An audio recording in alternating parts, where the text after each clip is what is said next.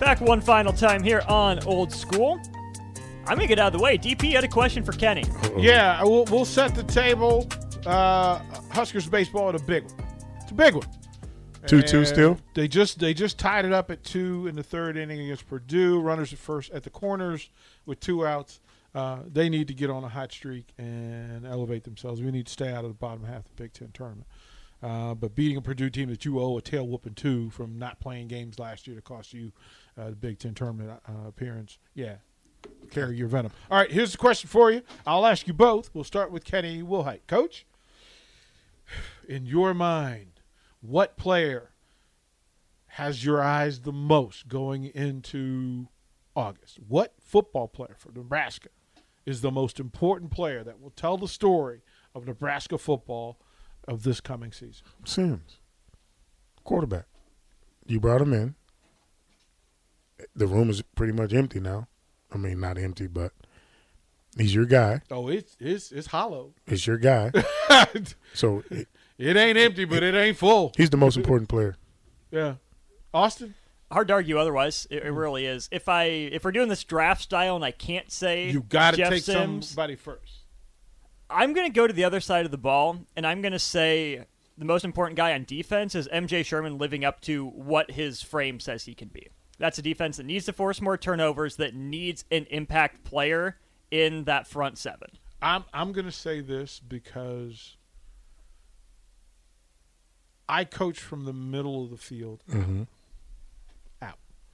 Ty Robinson can make or break this defense. Because if he doesn't, that 3-3-5, all the gimmick, bell, gadgetry, that only works if you have an anchor, a sledgehammer in the middle. I said you need sledgehammer. I said you need a guy in the middle. I said that. Yeah, like that has to be the dude, right? And then,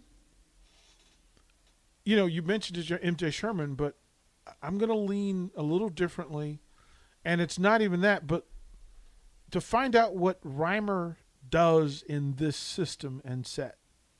He has to put up. Like, he has to put up in the answer. Because he's a guy in the 3-3-5. He's going to move inside sometimes, outside sometimes. He'll be a guy that other teams will have to track and figure out, okay, where's Reimer? What's Henrich going to be? What's he going to be in it?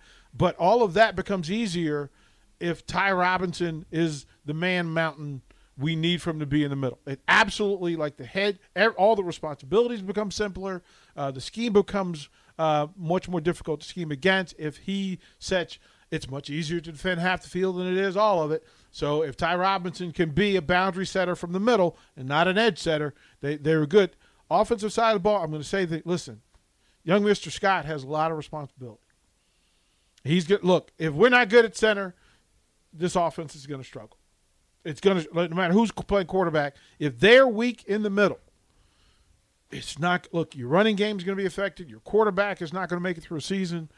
He's the eyes and ears, the quarterback on the field, on the line. He's going to be the play caller, eyes and ears, making sure you're on the same page with Jeff Sims. And then, look, I asked this question to some of the staff of which coach is on the hot seat the most for the Huskers. Which coach has the hottest seat to sit in? And at first I wanted to go with young McGuire, but it's not true. This is Nebraska. And it's one of the 2 line coaches. Kenny, which coach has more eyes on his prize? Well, if you listen to the fans, it's the O-line coach, right? If you listen to the fans, to me, it's both coordinators. It's both coordinators. I think games are won up front on both sides of the ball, but I think it's both coordinators because it's all new. You got. Aren't they established though? Who? Satterfield and Tony White are head coaching candidates right now. Right now. Well, I don't want to throw somebody under the bus, but somebody already was in head coach and he got removed from that position.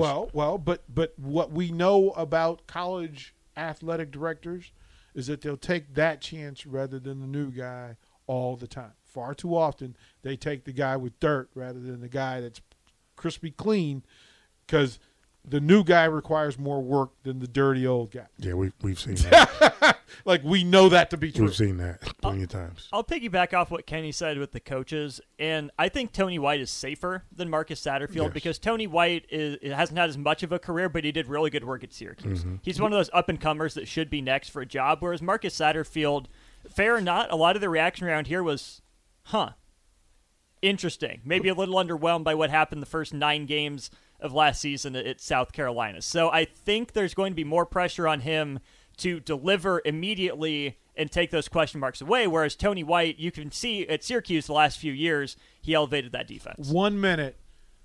Here's the question. Which coordinator has more talent to work from?